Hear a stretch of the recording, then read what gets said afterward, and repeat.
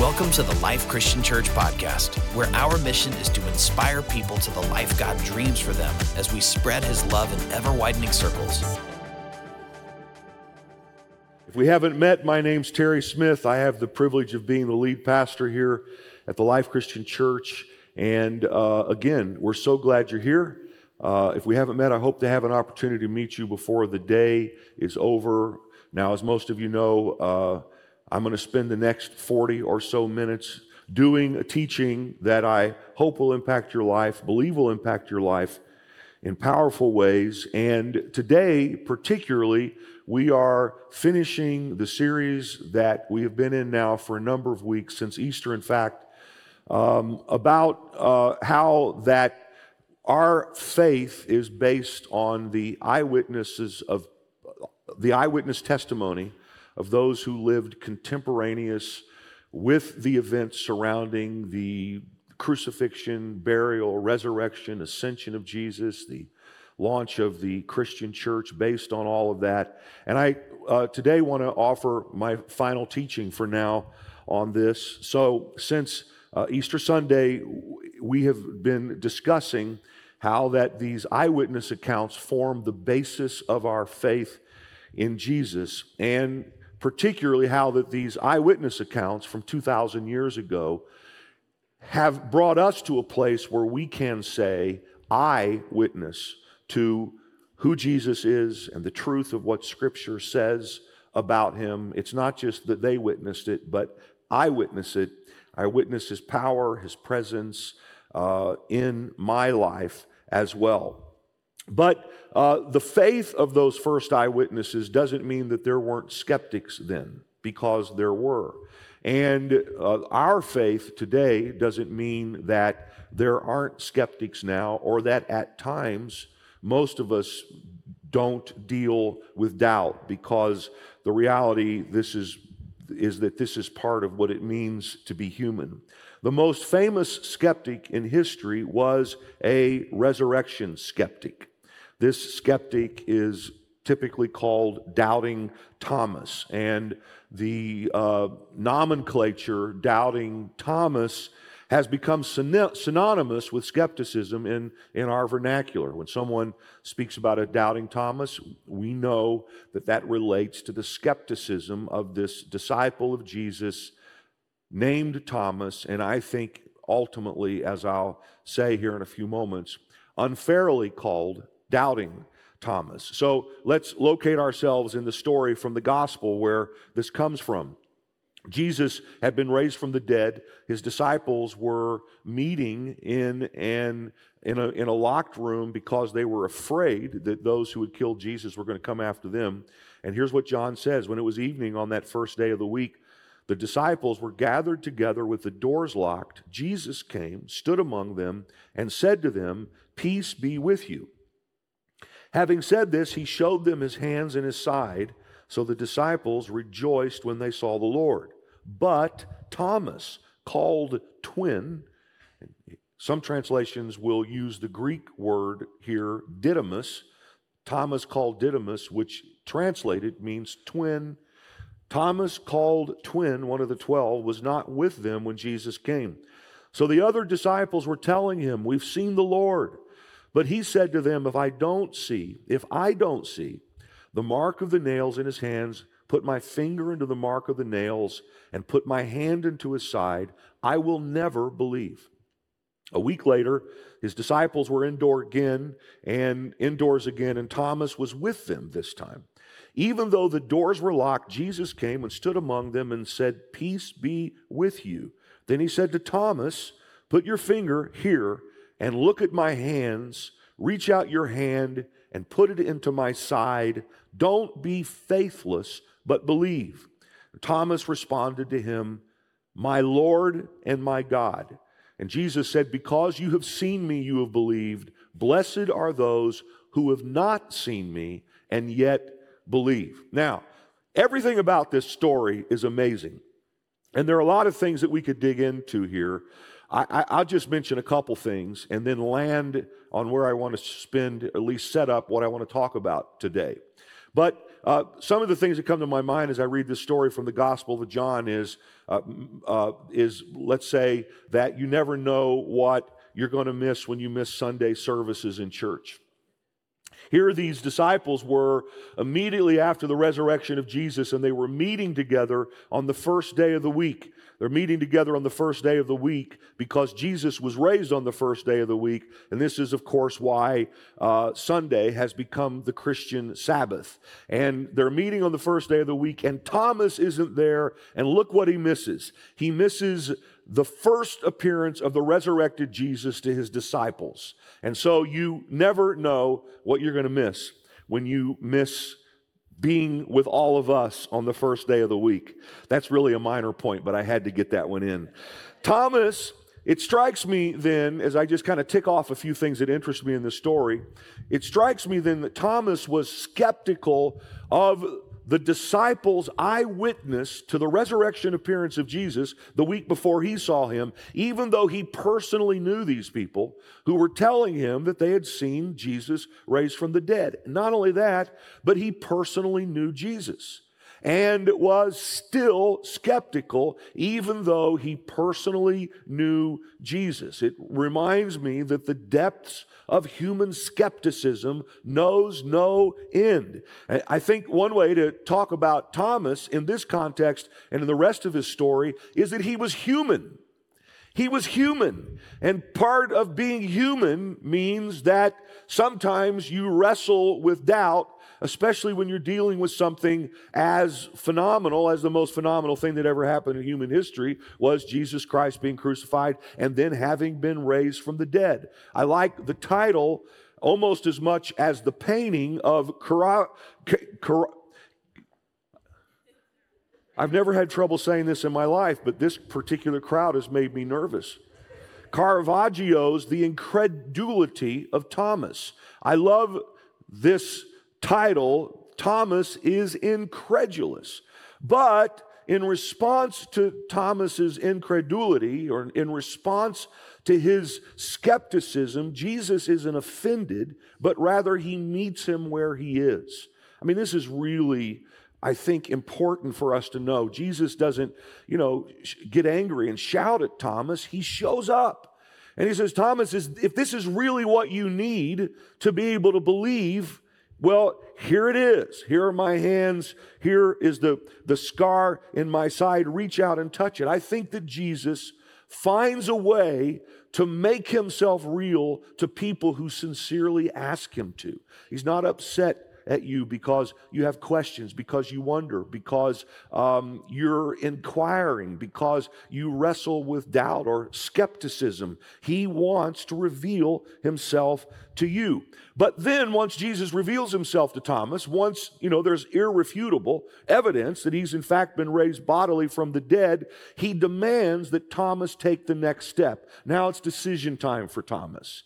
And so he says to Thomas, he says, don't be faithless, but believe, or as one translation has it, stop being an unbeliever, be a believer. I just love this. Jesus is standing there making himself known to Thomas, but now says, now that you know, you have to make a choice. Stop being an unbeliever, be a believer. And then Thomas responded the only way a sensible could under these circumstances. He confessed his faith and declared that Jesus was his Lord and God. This is the most escalated confession of the deity of Jesus in the Gospels. Thomas standing there looking at Jesus and calling him his Lord and his God. Doubting Thomas was now an eyewitness to the resurrection. What could he possibly do but believe and declare that Jesus was Lord and God? Or as Frederick Dale Bruner translates this, Thomas responded and said to Jesus, you are the Lord of me and the God of me. I love the way that gets personalized there. You are the Lord, not just in some universal sense, you are the Lord of me. And I have a feeling that I'm going to return to that text and that translation probably in a series that I'm going to do this coming fall about what it means for Jesus to be the Lord of me. Thomas says he is the Lord of me and the God of me.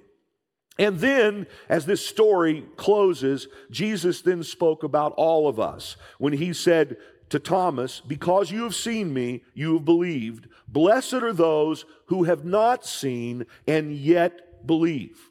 That's us. The fact is that as far as we know, since the appearance of Jesus bodily to the Apostle Paul some 5 years after the ascension, which was an abnormal and something that didn't typically happen, an outlier to say the least. Since that time, Jesus has not been bodily appearing to people as the resurrected Jesus. He ascended to heaven. That's where he's at. So we haven't seen him bodily resurrected. And Jesus said the greater blessing is of the person who hasn't seen but yet believes. That's us. We are asked to believe based on the witness of others, the witness of Scripture, the witness of history, the inner witness of the Holy Spirit, which speaks in our hearts, which causes us to say, I may not have seen him, but I witness him. I may not have been an eyewitness, but I am a witness because I know Jesus lives. I've confessed my faith. He is my Lord and my God. I feel his presence in my life. I've seen his activity. I know he's leading and guiding me. Eyewitness. We see it not because of what we saw. We see it because of what they saw and told us, and which now has been made real in our lives by the presence of the Holy Spirit. But having said all of that, here's what I want to focus on for a minute. I want to focus on the fact that Thomas was not called doubting in Scripture. In fact, it's a little offensive to me that that's how Thomas has come to be known. It's not really fair. I hate this thing when someone finds the worst thing they can find about someone, and that's how they're identified from that point forward. Here Thomas is, doubting Thomas on the basis of this particular story. The fact is, he's not called doubting in the New Testament. He's called Twin. His nickname is Twin, which is going to give us a little bit more of a nuanced picture on who Thomas was. John 20:24. Now Thomas, one of the 12, nicknamed Twin, wasn't with them when Jesus came. The Greek word here, and some of your English translations will use it, is the word didymus. It means twin, or some translators say it's more accurate actually to translate this word as double-minded. This gives us a little bit more of a picture of Thomas. He is double-minded. He is both doubting and believing. I love something I read about this. Actually, a couple years ago on my study intensive, I was studying the marvelous commentary on the Gospel of John by Frederick Dale Bruner. And I read this, and I've kind of been holding on to this until it seemed like the right time to teach about it for the last couple of years.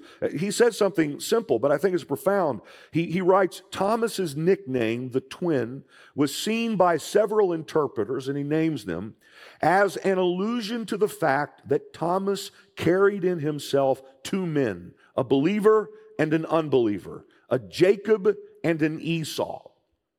He was a two-souled man. And then Bruner says, in this sense, however, are not all believers twins? And I think the answer to that question is yes, if we're honest. The fact is, all of us are a mixture of things and also deal with both doubt and faith, and oftentimes have to work our way through doubt to come to faith. And the point is, I think that's okay. This moves me how Bruner says this relates. Thomas, the twin, relates to all of us. Are we not all twins? And of course, my theologically astute mind immediately got a picture in my mind from the movie poster for the movie Twins. Schwarzenegger and DeVito as opposite. That's the hint for the folks to put that on the screen. Thank you so much. Schwarzenegger and DeVito, polar opposites, obviously unidentical twins, which probably isn't the technical way that you're supposed to say it. The fact is, within us, there are strong opposites that sometimes are combating with one another, and this was true for Thomas. Thomas had a lot of things going on, not just doubt. It was just part of the story. So let's just talk about some things we know from Scripture about Thomas. It gives us more of a nuanced view of who he is. Doubting Thomas was, on one hand, courageous. Though maybe in this story a little sarcastic and fatalistic, Jesus is talking to Mary, he's talking to his disciples about the fact that his friend Lazarus has died and that Jesus had been waiting until he died so he could go raise him from the dead.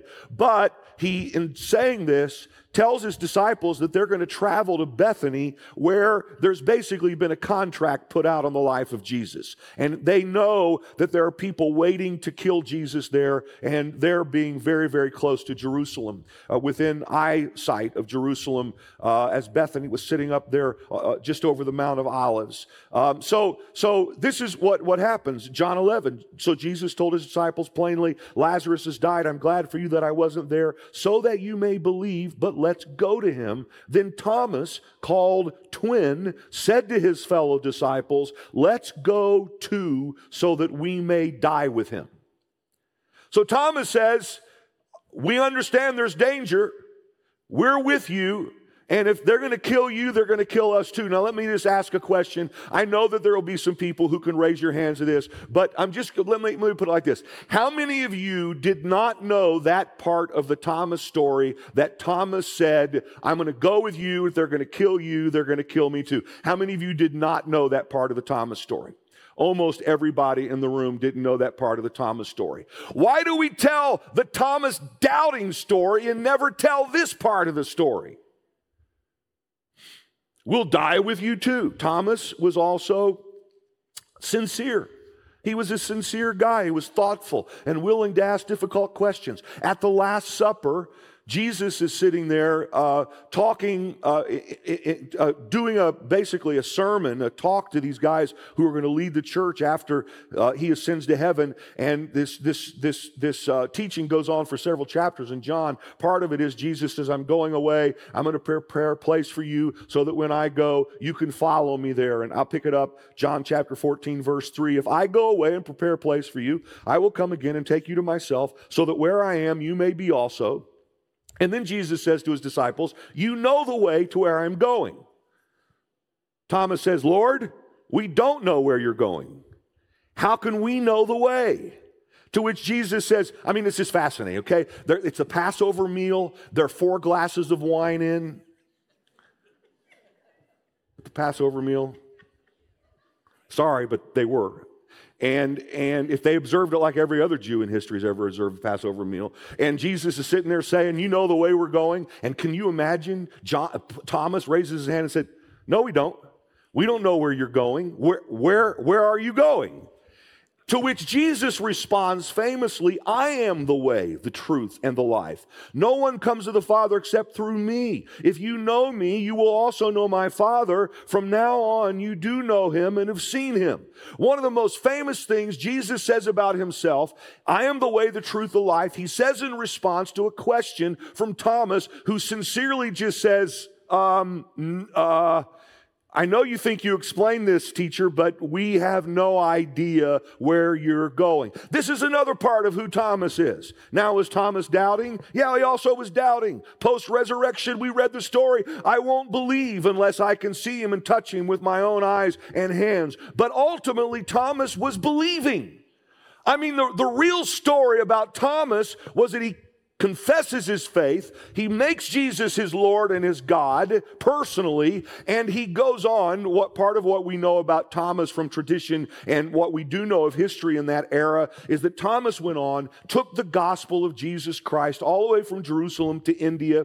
He's the first one to preach about Jesus in India, and his grave is there today. In fact, he ended up being martyred for his faith. If I ask for a raise of hands on that, the fact is most people would not be aware of that detail. So was Thomas doubting? Yes, he had some doubt.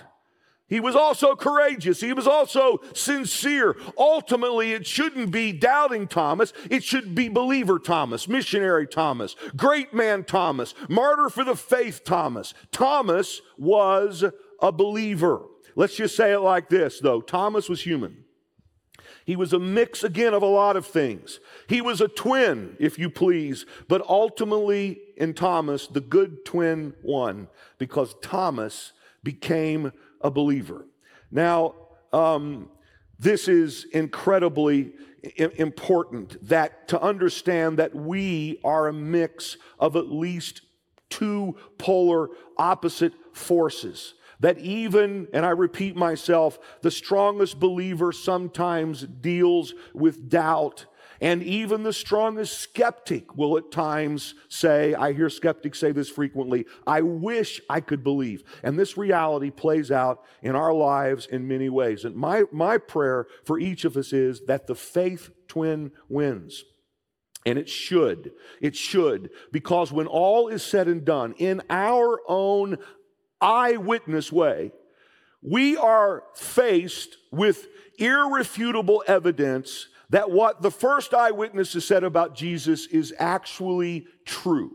And that we have every reason to believe, and that when we are faced with the reasons that are abundant to believe, that we come to a point of decision as well where we must decide to believe, to confess our faith, and to serve Jesus. So I want to spend the rest of my time today offering reasons why we should believe, why doubt should be overcome with faith, how the faith twin should win, how that when we do begin to see the reasons for our faith in Jesus, and specifically the resurrection, there is really no other reasonable response other than to say, Jesus is my Lord and my God. So I'm going to spend the next few minutes doing a very brief apologetic, okay, is what it's technically called.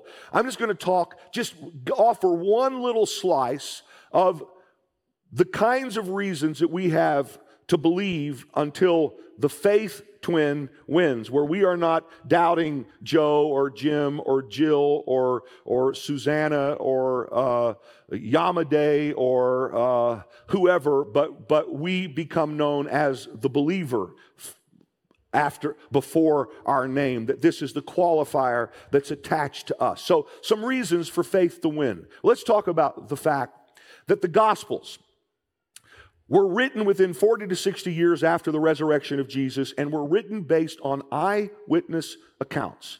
It's a very simple thing, but it's very important. The best scholarship shows that the Gospels, Matthew, Mark, Luke, and John, that are part of our canon, part of our New Testament, begin the New Testament, and tell the stories of Jesus, were written based on eyewitness accounts. Those who wrote them actually saw the things that they write about, or they knew very well and had investigated the accounts of those who were eyewitnesses of the events at hand. And this is why it's really cool that in the Gospels that there are people who are named who, as the Gospel accounts are written, are being read, the people reading them, those early Christians or those who were considering becoming Christians, could actually go find people named who saw the things being talked about to ask if they were true. So as you read through the Gospels, you find name after name after name after name, someone who can verify everything that's written about, including and especially the crucifixion and then the resurrection of Jesus Christ. Here are the named people you can go speak to. I mean, this wasn't said exactly like that, but here's somebody, here's their name. And in fact, we'll not only give you their name, we'll give you their first name, their last name, who their dad was, the town they're from. You don't believe what we're saying? Here is someone who can tell you that what we're saying is true. And they didn't just name the names of friends or believers, they also named the names of enemies, even people who had animosity toward towards Jesus, and we would have reason to believe towards Christians. They laid it all out there. This is what we saw, or this is what was reported, and we've investigated, and this is what was seen, and here are all these details. You can go check out whether or not this is true. Remember, Christianity started among people who lived contemporaneous to the events that took place in the life of Jesus and the life of the early Christian church. Here's how Luke, for instance, begins his gospel. He writes, "Many have undertaken to compile a narrative about the events that have been fulfilled among us, just as the original eyewitnesses and servants of the word handed them down to us. So it also seemed good to me, since I have carefully investigated everything from the first, to write to you in an orderly sequence." Luke, by the way, is considered by some historians to be the greatest historian who ever lived. He didn't say, hey, here's something I heard about or I hope is true or whatever. He said, this is what the eyewitnesses said. I went and investigated all of these things, and now I'm going to write. He writes to his patron, whose name was Theophilus. I'm going to write to you an orderly sequence of all the things that happened. This was the approach. See, some people think that when you become a believer that you put your brain in the offering plate. It's like you're not allowed to think, you're not allowed to ask, you're not allowed to inquire, you're not allowed to investigate. This is the opposite of what is true. In fact, guys, it's important that we do. This is the most, if this is true, if what we're told about Jesus is true, it is clearly the most important fact in the history of the universe. So digging in is important for us to establish that, well, this is what we are supposed to, according to teachings of Scripture, actually base our lives on. Secondly, the Gospels were written to honestly to be legend. Again, there are so many things that could be said. I'm just pulling a few out that came to me this week as I was working on this message. The Gospels are written to honestly to be legend. So let's just say, for instance, if those who wrote the Gospels were making it up, there are certain things that they would not have said in the first century. Let's say, for instance, that they wouldn't have someone who's trying to create a hero story, which they're doing around, they're calling Jesus the Savior of the world, would not have had him dying on a cross, because this was an association with the worst kind of criminal in that era. That's not something that you would make up if it didn't happen. Or let's say something that comes up every once in a while around here, because I'm fascinated with the way Jesus created an environment for equal rights to occur between men and women. And so just a few weeks ago, it seems like I was talking about this, how that women were a part of the leadership team of Jesus' ministry, if you please, in a way that was unheard of at that time, with the way that women were treated, extreme patriarchy. And one thing that was true about women in the first century is they were not allowed to be witnesses in a court of law. Now, obviously, that's not right. It's not how it should have been, but that's the way it was at that time in history and in that place, and for the most part, around everywhere during that time. But Jesus has women as the first witnesses to his resurrection.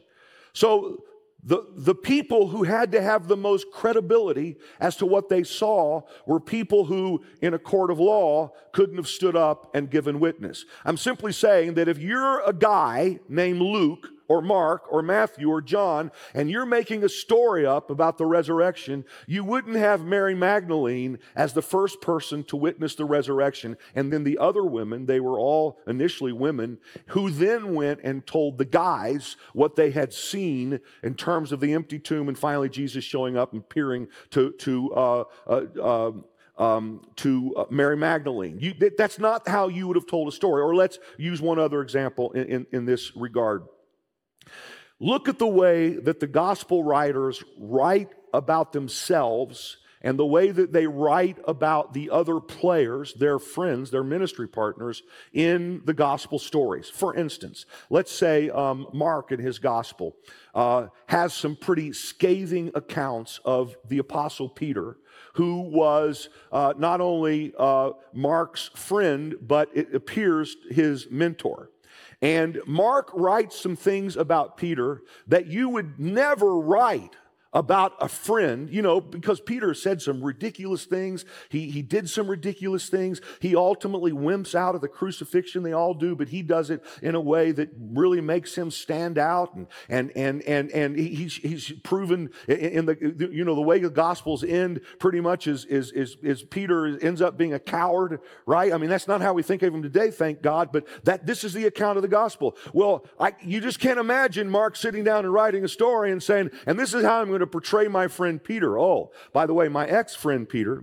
That's just not the way you would talk about things. Let's talk about the way that the Gospels include so much detail. In fact, they include so much detail that it's hard to believe that they are legends. So C.S. Lewis, the famous skeptic, atheist, agnostic who became a believer, who then became one of the great Christian apologists in history, the Cambridge professor, the novelist. He was an expert, one of the leading experts in the world on all types of literature. And when C.S. Lewis was a skeptic, he started reading the Gospels, and because of his knowledge of history, he knew that fiction during the first century, in fact, more information than you need, but until the last 300 years or so, was not detailed in an attempt to tell a story. So when someone in the first century, when the Gospels were written, would write fiction, they would not share detail because they felt like it took away from the story. This is actually one of the things that led C.S. Lewis to come to faith, was noticing that this was not written like any other fiction in the first century because of the level of detail that was mentioned. How many fish did you catch, Peter and John, when Jesus joined you on the boat after the resurrection? 153 fish. Why would you say you caught 153 fish unless you counted 153 fish? Jesus is sleeping on the boat when the storm comes, when he stood up and he calmed the wind and the waves, but it says that when he was sleeping on a cushion. That kind of detail, and you can study this for yourself, that kind of detail was not mentioned when people wrote fiction. And C.S. Lewis is reading this, saying that this does not read like any fiction that had ever been written or has been written until the last 300 years or so, and this was one of many things that nudged him over the line to faith. Something else I would mention is the historicity of Jesus, and the events in the Gospels are established by multiple sources. You may or may not be aware of this, but there are real questions whether or not some of the great personages of history actually existed. Like, let's say, Homer, the writer of the Odyssey and the Iliad, or let's say Socrates. Most of you would know this from just a cursory reading about Socrates in your time in college, or maybe even in high school, that there's some question as to whether or not Socrates, who is often quoted, actually existed, or even Julius Caesar. There are questions about the existence of Julius Caesar, one of the most famous people who has ever lived. And the reason there are questions is because there's just not very much documentation. There's not very much written about them contemporaneous to the time in which they lived. So it's possible that legend could have grown up and kind of created some of these figures in the popular imagination and so on. But as it concerns Jesus, no one doubts, or I shouldn't say no one,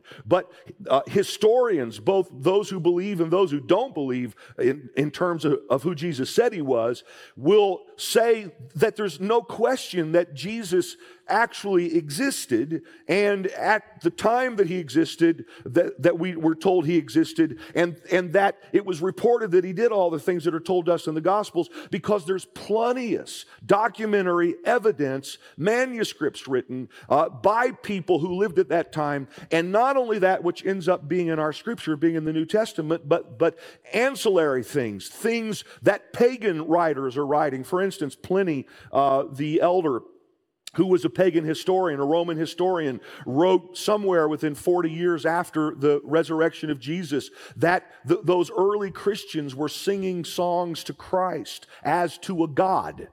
This is now people are aware that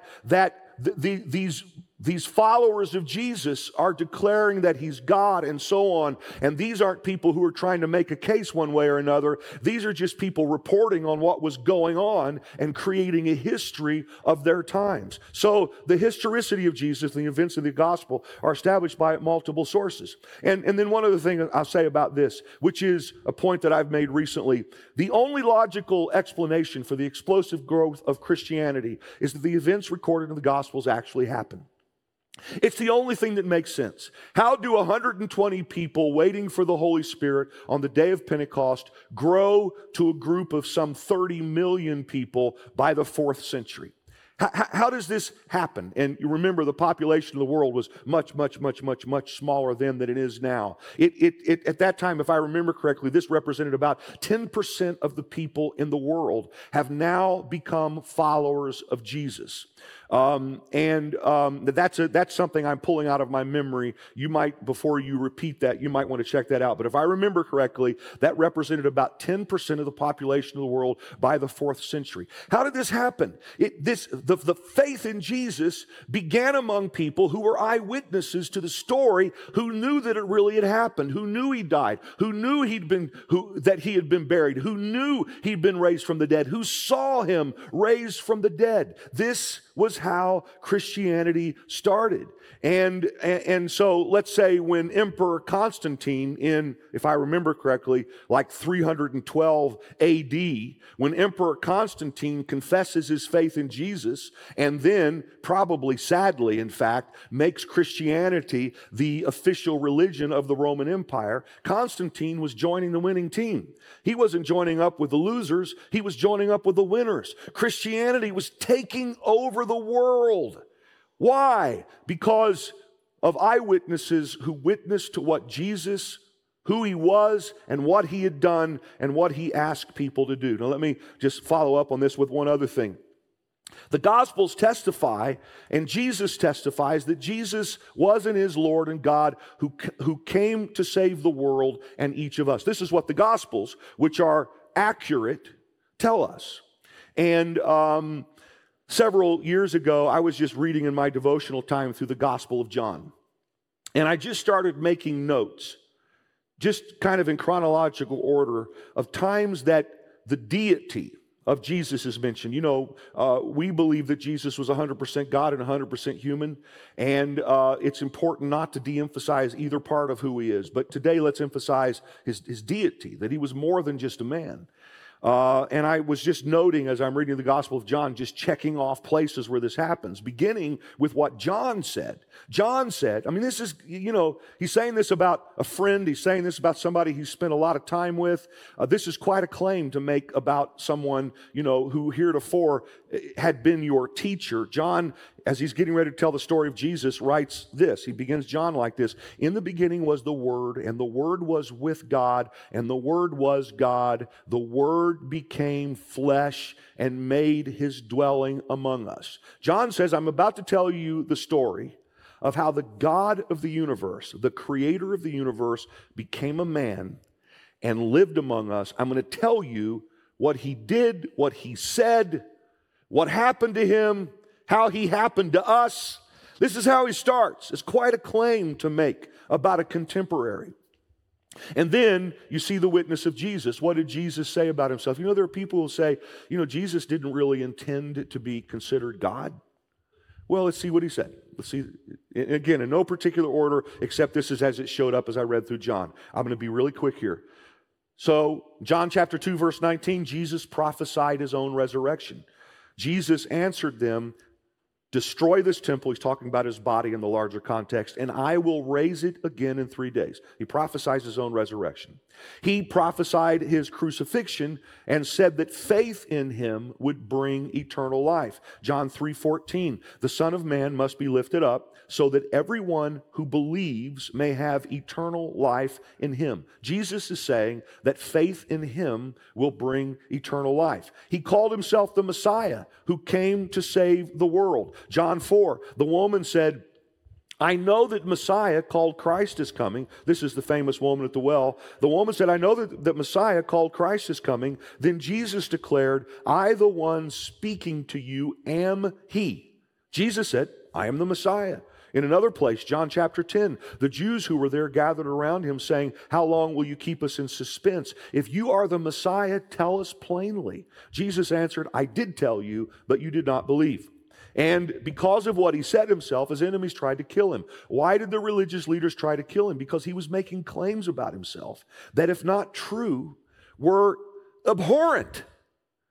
John chapter 5, verse 18, for this reason they tried all the more to kill him. He was even calling God his own Father and making himself equal with God. He called himself the bread of life and equated the fact that he was the bread of life with the idea that through faith in him, people would receive eternal life. What did he say? John 6, I am the bread of life. Everyone who looks to the Son and believes in him shall have eternal life, and I will raise them up at the last day. He called himself the light of the world. Can you imagine someone making claims of themselves like this? He called himself the light of the world. John 8, I am the light of the world. He said that people must believe in him or that they would die in their sins. John 8, if you do not believe I am he, you will indeed die in your sins. John 11, Jesus said to her being Martha, I am the resurrection of the life. Anyone who believes in me will live even though they die, and whoever lives by believing in me will never die. Do you believe this? Jesus said that before Abraham he was. It drove the seed of Abraham crazy. Very truly I tell you, Jesus answered, John 8, before Abraham was born, I am. Jesus said that if you saw him, you saw God the Father. Anyone who has seen me has seen the Father, John 14:9. Jesus called himself the truth. John 14:6, I am the way, the truth, and the life. No one comes to the Father except through me. Okay, now I'm going to take a breath. And make a simple point. I've made it before, but it seems like the point I should make now. These are not the claims of a great moral teacher if they are not true. Right? You remember something famous that C.S. Lewis wrote? He said, I am trying here to prevent anyone saying the really foolish thing that people often say about him, which is, I'm ready to accept Jesus as a great moral teacher, but I don't accept his claim to be God.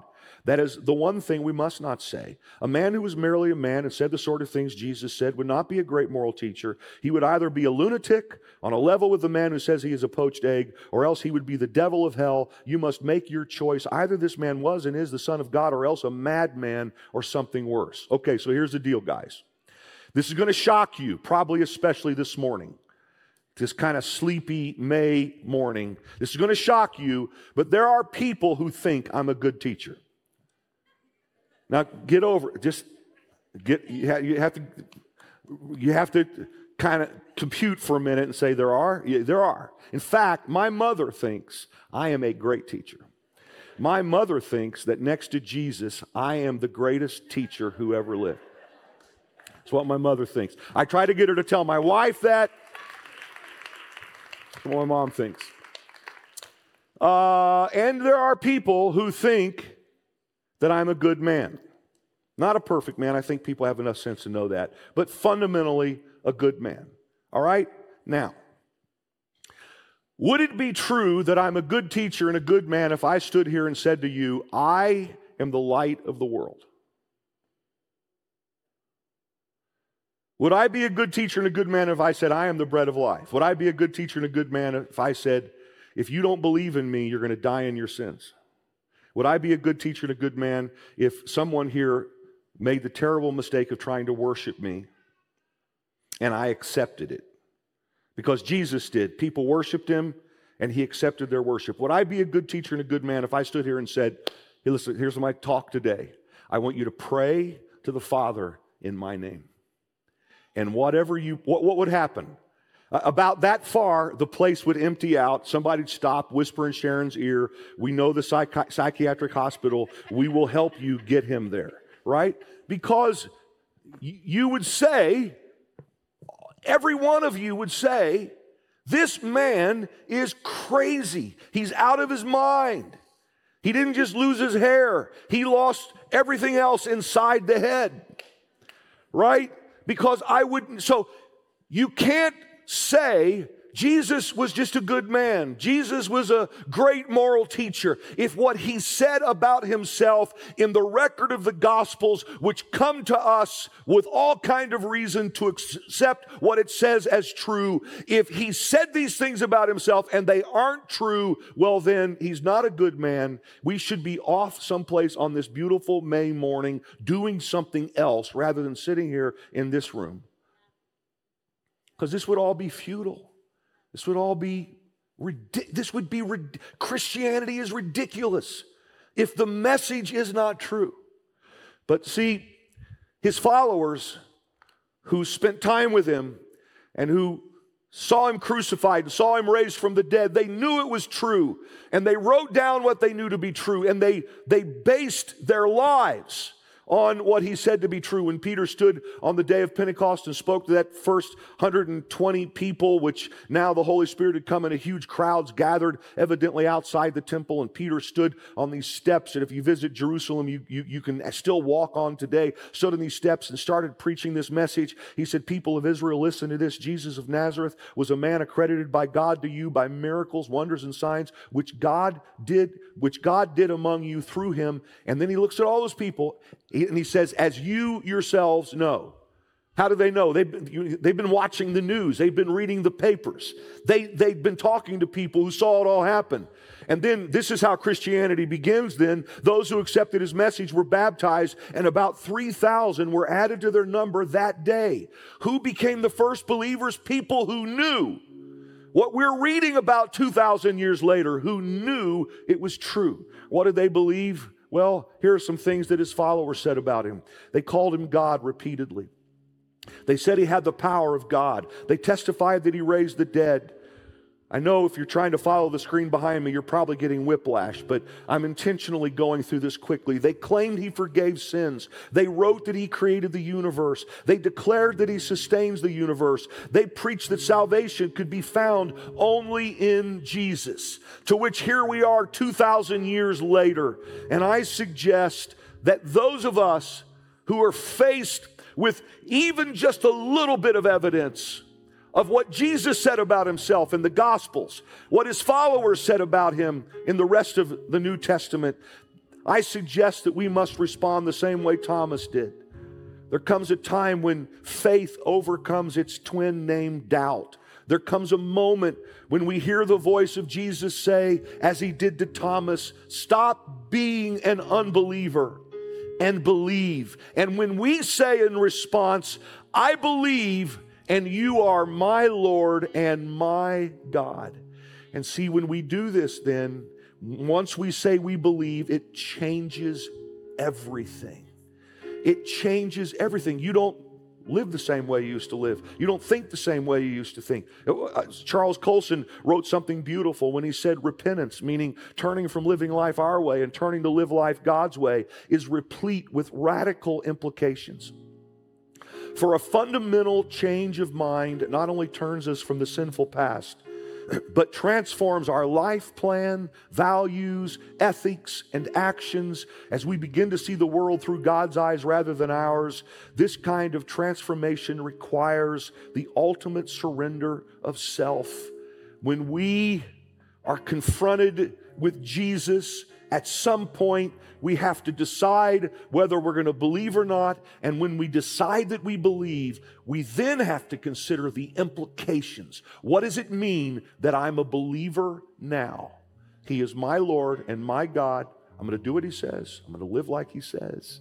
I'm going to read his word. I'm going to try my best to live this thing out. I'm going to try my best to really follow Jesus. Would you stand with me, please?